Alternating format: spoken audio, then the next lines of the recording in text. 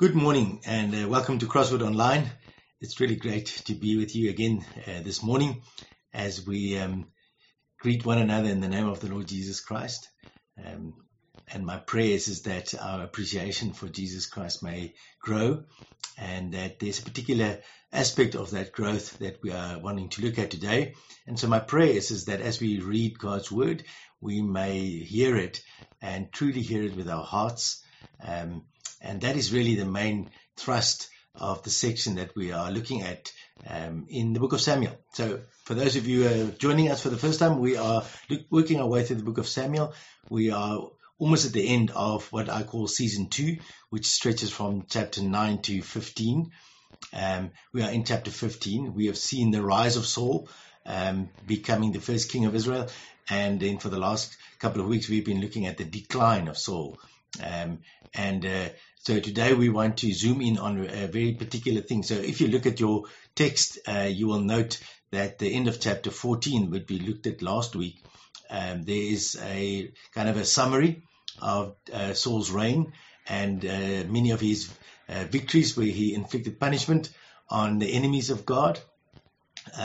But we saw this reality that Saul hardly ever finishes anything that he really starts. And so 52 kind of summarizes it for us very well when it says that all the days of Saul's life, he was in bitter conflict with the Philistines. And so he never really got rid of them. He was appointed, as you remember, specifically as God's king to deal with the Philistines.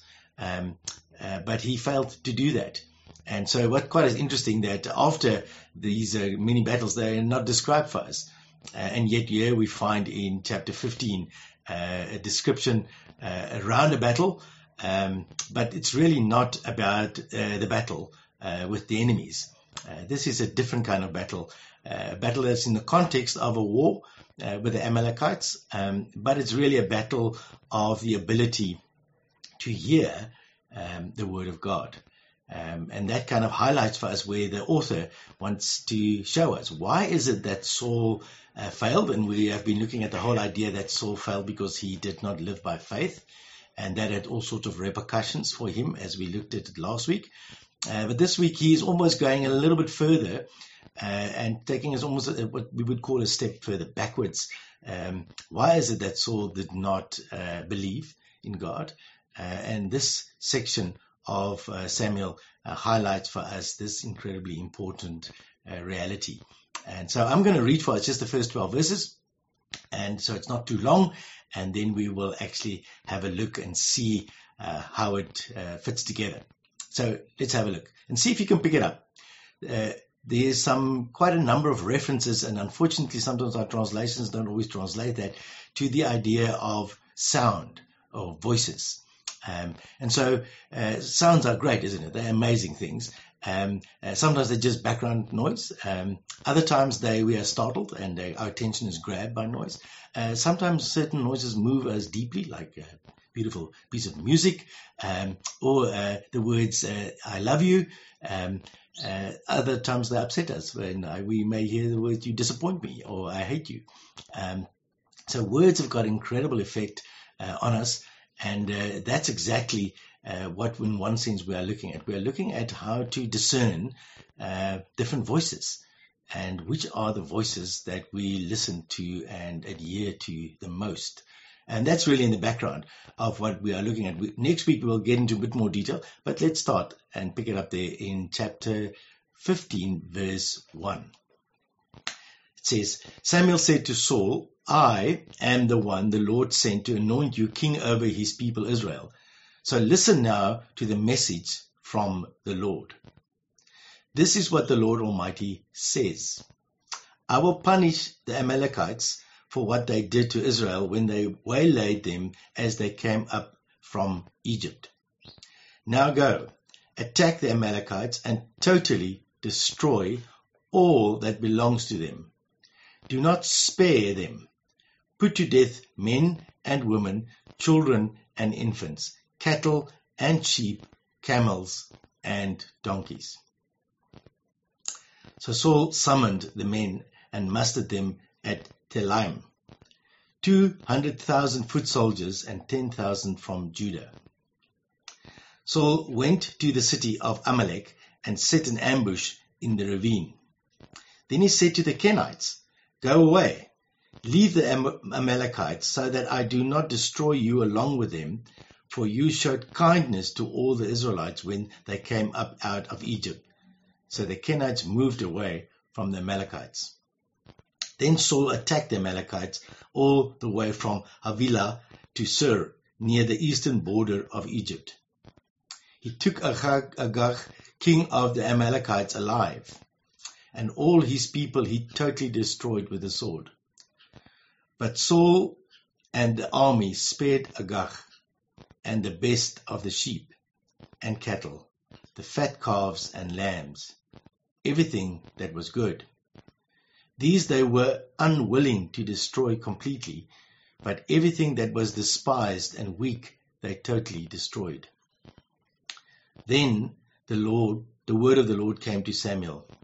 "I regret that I have made Saul king, because he has turned away from me and has not carried out my instructions."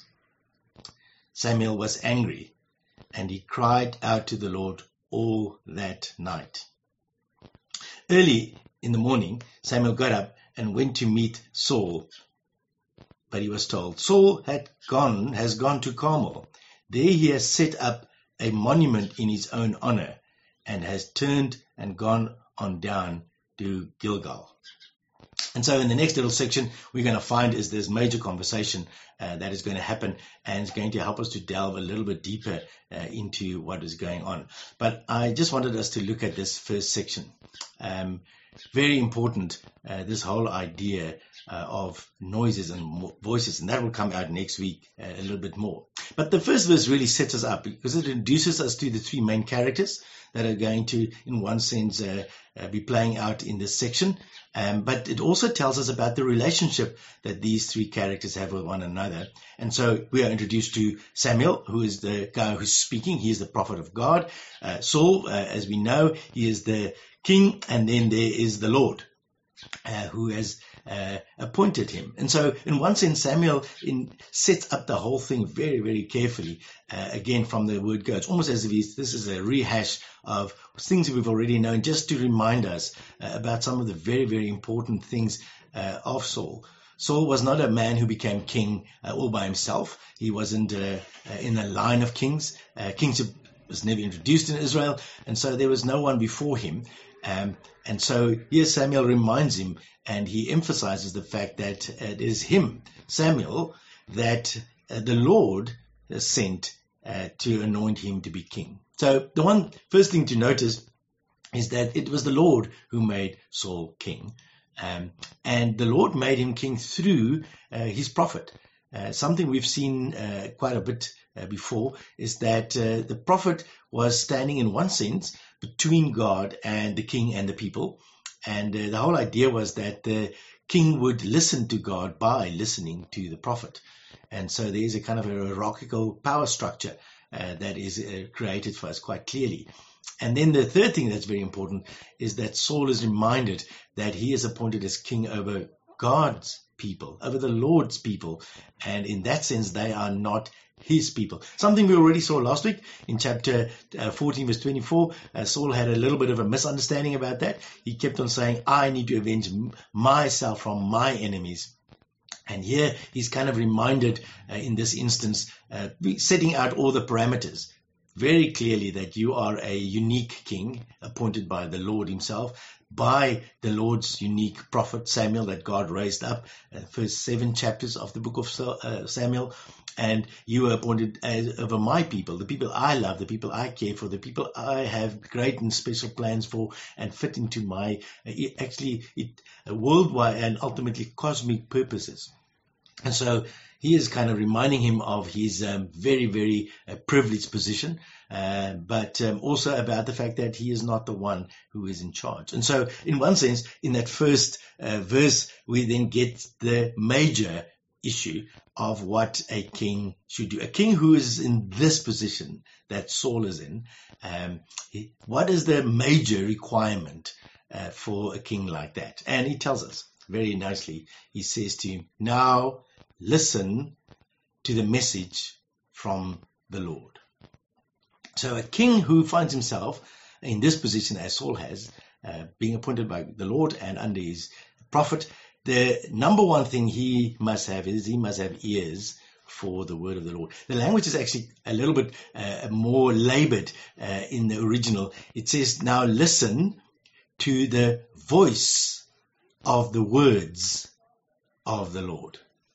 So very interesting. It's important. You must be able to distinguish the voice behind the words that comes from the Lord. And that is at heart where we will see this story is going. How well do you hear? And we play with that. We sometimes say, I know you heard me, but did you listen? Or maybe we'll turn it around and says, I know that you have been hearing me, or you've been listening to me, but did you hear me? And so we know the distinction between those things. It's possible to hear sounds, but not distinguish them enough to pay enough attention to them to actually do what they say. And that is what lies behind this entire event. And so here is this incredible word, a very disturbing word that Saul in one sense received, but the nature, the heart of this is very important. So I just want to show you again how important it is. If you flip back in your Bibles to chapter 12, where in one sense the kingship is made part of the covenant, this is what it says should happen. And again, in the NIV, the specific word is left out, but it says here in verse 14, if you fear the Lord and serve and obey and listen to the voice of the Lord and do not rebel against his commands, and if you and the king who reigns over you listen to the Lord your God, good. But if you do not listen to the voice of the Lord, and if you rebel against his commands, his hand will be against you as it was against your ancestors. And so here you see very clearly this whole idea is very much higher, and I'm laboring it, and we'll keep on working at it over the next 2 weeks. So you've got to keep that very clearly in mind. How well can you hear? And so here we find this incredible word. Listen to what it says, verse 2. This is what the Lord Almighty says. So here, the Lord Almighty, the Lord of all hosts, the Lord of heaven and earth, the Lord who governs all the spiritual beings, and the one who is the ruler of the earth. Very unique title that is given to the Lord. It actually starts for the first time in the Bible being used in the book of Samuel. And so he says, the Lord Almighty, the Lord of hosts says, I will punish the Amalekites for what they did to Israel when they waylaid them as they came up from Egypt. Now go attack the Amalekites and totally destroy all that belongs to them. Do not spare them. Put to death men and women, children and infants, cattle and sheep, camels and donkeys. And so here, maybe we just need to stop and just pick up on some of these things. Quite an incredible command, isn't it? The word to utterly destroy. There's a very particular Hebrew word that is connected to that, and it means just exactly as what it says. Another way of putting it is the ban. Put the ban on them, and it means completely wipe them out. And that is an incredible thing, and it is clarified for us. The word itself should have clarified it, but the Lord is speaking, and he is making it even more clear to Samuel what he needs to go and do. He needs to totally destroy them, and then highlights, spare not anything that they have done. And so in our culture and in our world, that is sounds like ethnic cleansing, doesn't it? It is one of the shocking things that we find not only here, a number of other times in the Old Testament as well. And here we are told partly why it is that they need to be killed like this. So in your Bibles, you need to maybe just flip back, and we're not going to read the whole section, but you've got to go back to to Exodus chapter 17, and that's where we find the Amalekites and this fight that is going on. They are the first people that the Israelites kind of meet and are kind of attacked by after they were saved and brought out of Egypt. And there's this incredible fight. And every time Moses, with the staff in his hand, raises his hands, the Israelites win. And every time his arms get tired and brings down the staff, then the Amalekites win. And eventually, guys come and help Moses to keep the staff up. And so Joshua, who was the leader of the kind of the army in those days, they overcame the Amalekites and killed them and drove them apart. And then in verse 14, you find these words. Then the Lord said to Moses, write this on a scroll as something to be remembered, and make sure that Joshua hears it, because I will completely blot out the name of Amalek from under heaven. And so there you find a very, very strong language, isn't it? God says, write down this, Moses, so that even though Joshua is now won, time is coming when I'm going to completely blot them out. And fascinating enough, there's another reference in Deuteronomy 25, verses 17 to 19, that sounds almost exactly the same as what is going on here. And so here's a very clear that God has determined that the Amalekites must go. It's actually in verse 15 and 16 we get a little bit of an insight into what is going on. So Moses built an altar and called it, the Lord is my banner, the Lord is my staff, really, the staff that he's been holding up that people could look at. And then he said, and the new NIV translation is very good at this, it's changed from the old NIV translation, very, very helpful translation because it captures the heart of it. It says, because hands were lifted up against the throne of the Lord will be at war against the Amalekites from generation to generation. And so there you find that this fascinating thing is that this war with Israel is a war with the Lord. And very particularly, there were some other wars. This one is particularly highlighted for us. And the text makes quite clear that God is absolutely dead set against the Amalekites. Now, what is very interesting, I just want to go over a slight tangent here, is that the word ban is used a number of times in the Old Testament. And one of the fascinating things is that it's only used of certain nations and not all nations that lived in the land of Canaan as the Israelites came up out of Egypt. And what is absolutely fascinating is that all the nations that it is used about, where they need to destroy them entirely, were nations that had actually a very interesting connection between them. They were nations that had descendants from the Nephilim that we read about in Genesis chapter 6. So before the flood, the sons of God came down and had sexual intercourse with the daughters of men. And increasingly, I'm of the conviction, and I've changed a while ago, that those sons of God aren't talking about men. It actually talks about angels. That's really what it's referred to. Divine beings, in one sense, that came down and had sex with daughters, and they produced the Nephilim, these giants. And you find these giant clans kind of everywhere in Canaan. By the time some of them were driven out beforehand, even by Esau. And that is where the interesting link is with the Amalekites, because the Amalekites are descendants of Esau through one of Esau's sons who took a concubine from the Horites that was in Canaan. And the Horites are associated with the giant clans of the descendants of the Nephilim, of those whom God has purposed to destroy. And so fascinating, this is indeed a cosmic war. This is a spiritual war that is in one sense physical. And so these descendants, all of those nations that has these giant descendants were to be hit by the ban, but other nations had to be overcome and subdued and things like that. And so here you find, when you start to read the rest of the Old Testament, that part of the reason why they need to go is because they were actually in a cosmic battle preventing God's people from coming to God, and they were the descendants of the rebellious angels whom God has rejected and punished. And partly that is why they need to be destroyed completely. So I hope that helps a bit. There's a whole lot of questions around it, and maybe for those who want to join us in the evening, you can come and ask some more questions and we can look at some more details about that. But that's the one side. The other side, in one sense, is obviously that we know that the consequences of sin is death. God said, if you disobey me, you will die. And obviously Satan was the one who kind of convinced them it's not true, and it turned out to be true.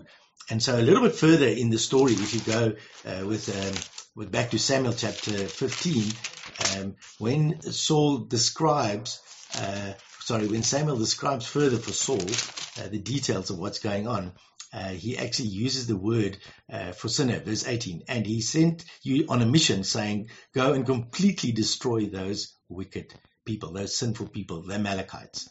And so there again you find that the judgment for sin is death. And that is something we know, and it's shocking, isn't it? This is a story that reminds you that sin's punishment does not only bring death, it brings annihilation. It destroys literally everything. And here you have a small picture of this reality of God judging sin. This particularly the descendants of the Nephilim is going to be completely banned. But death is the punishment for all sin. And that reminds us that God is the God who judges the earth. The earth is his. And he can judge in one sense when he wants to, as well as in what way he wants to judge. And so here God has raised up a king specifically to bring about his purposes. And here are these very, very particular kinds of enemy. And God says to Saul, now go and do what I have promised I would do. And now that I have a king, ultimately, I am wanting you to bring that to fulfillment. And so Saul goes, and he starts out very well. Verse 4 is very interesting. The word summon means he made them to listen. He forced them to listen, and the men came together.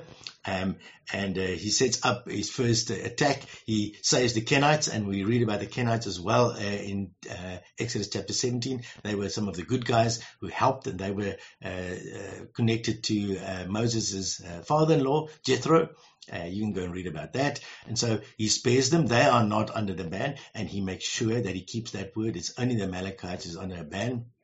And then he goes and he attacks, and he starts this incredible war. And it is one of the whole south part of Israel, right down to just east of Egypt. That's an enormous area that he was fighting these Amalekites and killed them.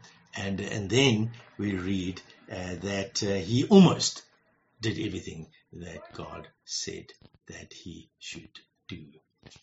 And that's where part of the difficulty starts to actually come in. Verse 8, and he took Agag, king of the Amalekites, alive. And all his people he totally destroyed with the sword. But Saul and the army spared Agag and the best of the sheep and cattle, the fat calves and lambs, everything that was good. They were unwilling to destroy completely, but everything that was despised and weak they totally destroyed. And so there's an interesting play. There are two words, totally destroy and spare, the two words that actually started this command of God. God said they both mean the same thing, totally destroy and don't spare. And Samuel just totally destroys some things but spares other things that he reckons he can. And so here you find this jar. Did Saul listen to the voice of the word of the Lord? That is the great question.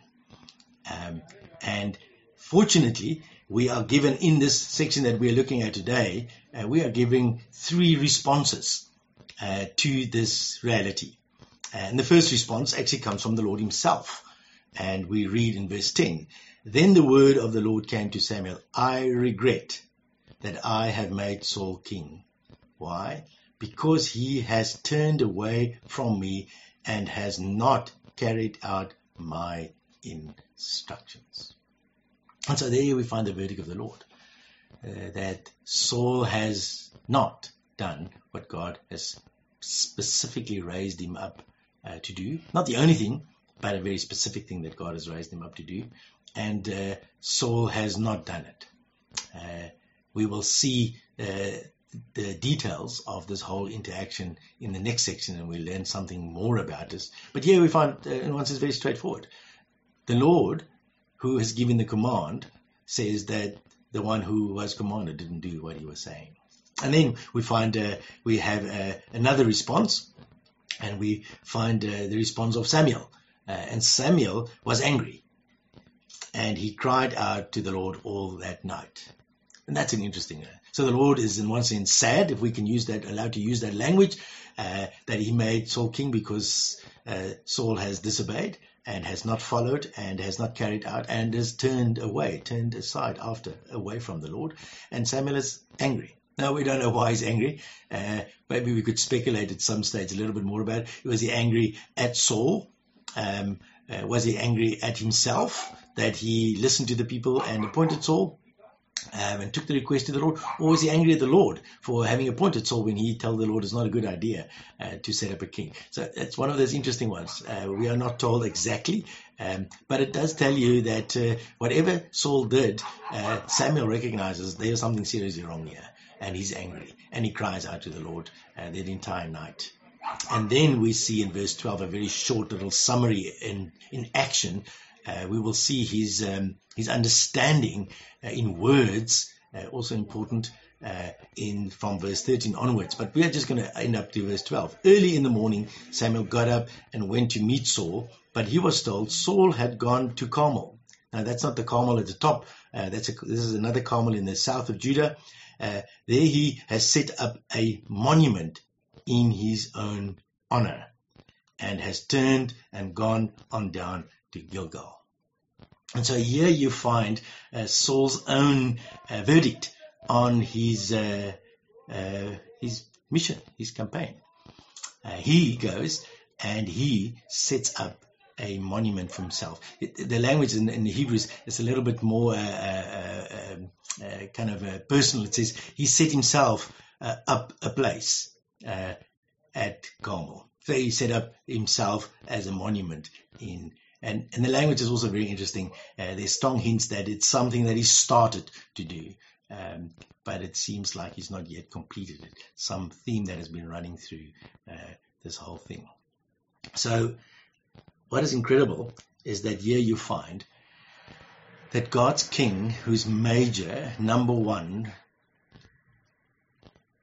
thing that he had to do was to listen to the voice of the words of the Lord. And here we find that the Lord says he doesn't, and he didn't.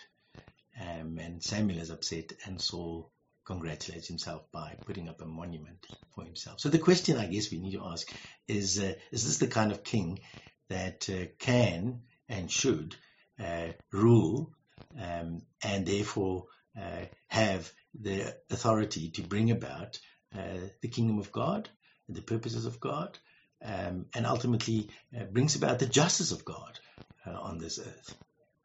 And I take it that one probably knows almost instinctively that is not the case. Someone who cannot listen to the voice of the word of the Lord is someone who therefore will not be able to bring about the justice and the kingdom of God. And so that's really the point that I want us to, in one sense, almost stop by and just quickly highlight. There are two things that I just want to quickly pick up on, and that is, one, that we are looking for a king who is able to listen to the voice of the words of the Lord. And ultimately, we are jumping all the way ahead as Christians to the New Testament, to the Lord Jesus Christ. He is the one who has always listened to the word of the voice of the Lord, and he has only done what his Father has told him, and he's done whatever his Father has told him. And those two kind of words, the only and whatever's, kind of run through quite a number of passages in the New Testament. Jesus is the one who never acts on his own authority, and he never acts as his own authority. He only acts only what the Lord says and whatever the Lord says he should do. And so in that way, he sets himself up and shows himself to be the one who is able to represent mankind as the true human.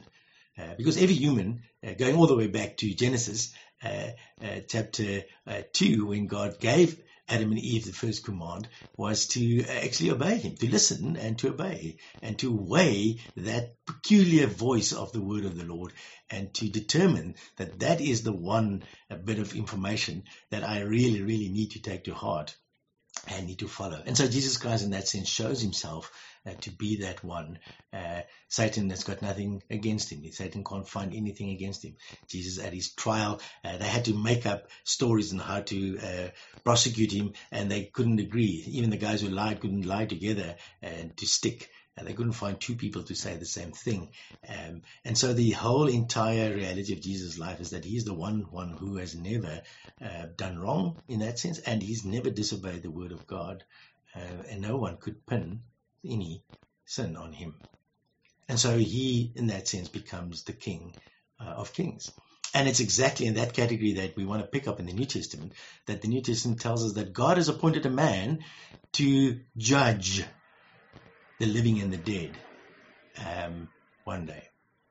And he will judge justly and righteously. God has set up that day. And there's quite a number of references to that. And so here we find that the one who lived among us, like us, in the same kind of context, have always listened to God. He is the one who has got the right, therefore, and the understanding and the inside information to actually be the true judge of everyone, the living and the dead. And so even death, in one sense now, does not make one escape that reality of ultimate judgment. And so Jesus Christ is the judge of the world. And the incredible thing is that Jesus Christ is also the one who willingly became the judged one of the world, so that he may actually offer freedom from the wrath of God at the judgment, because he is paid for the penalty of sin. So this is not an easy passage to accept all these things, and one can get quite upset. And I take it, if we, in our culture, we hate the word judgment. We don't like it. And I take it as the reason we do that is because we take sin and rebellion to be something that is not that serious. And in this passage, we see that God takes sin and rebellion extremely, extremely serious. And that judgment is really one of the most important things that needs to happen for life to be truly life. That sin and evil and wickedness must be judged. And Jesus is the perfect one who has done it all for us. And so he invites us, come to me because I have been judged for you, so that you may escape the righteous judgment of God for everyone who does not admit that they have rebelled against the Lord of hosts. And so this passage really encourages, isn't it? How careful do you hear the voice of the word of God as a general principle? So Jesus would say, he who has ears, let him hear what I'm saying. How you hear will determine, in one sense, how you will be judged. And so we realize that listening is very important. And sometimes the consequences are not that bad, but sometimes the consequences are severe. And the consequences for not listening to the word of God is judgment. As we saw in this passage, actually annihilation. That and those who are opposed to God ultimately will be judged. And the New Testament gives the word, be thrown into the second death, which is an eternal death. And so, friends, brothers and sisters, Christians, here's an incredible thing, isn't it? Let us ask the good Lord to help us to grow in our sensitivity to distinguish and to discern the voice of the word of the Lord. And in that way, come to the Lord Jesus Christ. Because the word of the Lord says that there is no salvation outside of Christ Jesus, and that every human being needs the Lord Jesus Christ in order to be saved. And everyone needs to come to him and ask him to forgive. And he says, whoever calls on my name, I'll forgive. And so today we live in a time of salvation. We go out and we tell all those people that we know, family, friends, acquaintances, colleagues, just random strangers, we know that they are in need to hear the voice of the Word of God, specifically the voice of the Word of God in Jesus Christ, so that they may have their sins forgiven and so that they may not be judged by the Lord. So here's a great encouragement. Hold on to this word. Let it sit until you can accept it. Let it affect the way you look at yourself. Let it affect the way you look at the Lord. Let it affect the way that you look at other people. In one sense, we are sent to go and plead and share and warn and encourage people to listen to the voice of the word of the Lord as it is expressed in Jesus Christ. So today we don't go out with sticks and stones, as we said last week or a couple of weeks ago. We actually go and we proclaim and share the glory of the Lord Jesus Christ. Let's pray together. Heavenly Father, we want to thank you that you have these passages in your word, passages that are highly upsetting, and yet they are passages that remind us of the reality that we cannot live in a world and we cannot have the good if there is sin and rebellion. And here we see that the great sadness is that your king Saul, who was appointed by you over your people, decided that there are some things he would obey and there are some things he would not. And we see your verdict, that you regret that you have made him king. And so, oh Lord, we pray that we will learn to discern, specifically to hear the voice of the word of your word in the Lord Jesus Christ. We ask that you would indeed help us to weigh it until it weighs as heavy as you say it should. How heavy does Jesus weigh in our understanding? And so, Lord, we thank you for the wonder of the fact that you have given us today to be aware of this issue. And so we pray that you will help us to buy out the time to do what we need to do, in one sense, to give ourselves some space to sit and to listen, so that we may be able to discern if we've listened to the voice of the Lord about the Lord Jesus Christ. So thank you, Lord. Bring us to repentance, bring us to trust, bring us to understanding, bring us to acceptance. Lord, bring us to joy. And so we thank you. Thank you for your word and thank you for your grace. Thank you for the Lord Jesus Christ. And we pray this in his name. Amen. Thank you very much for listening. Next week we are going to finish off this chapter, and so I hope to see you then.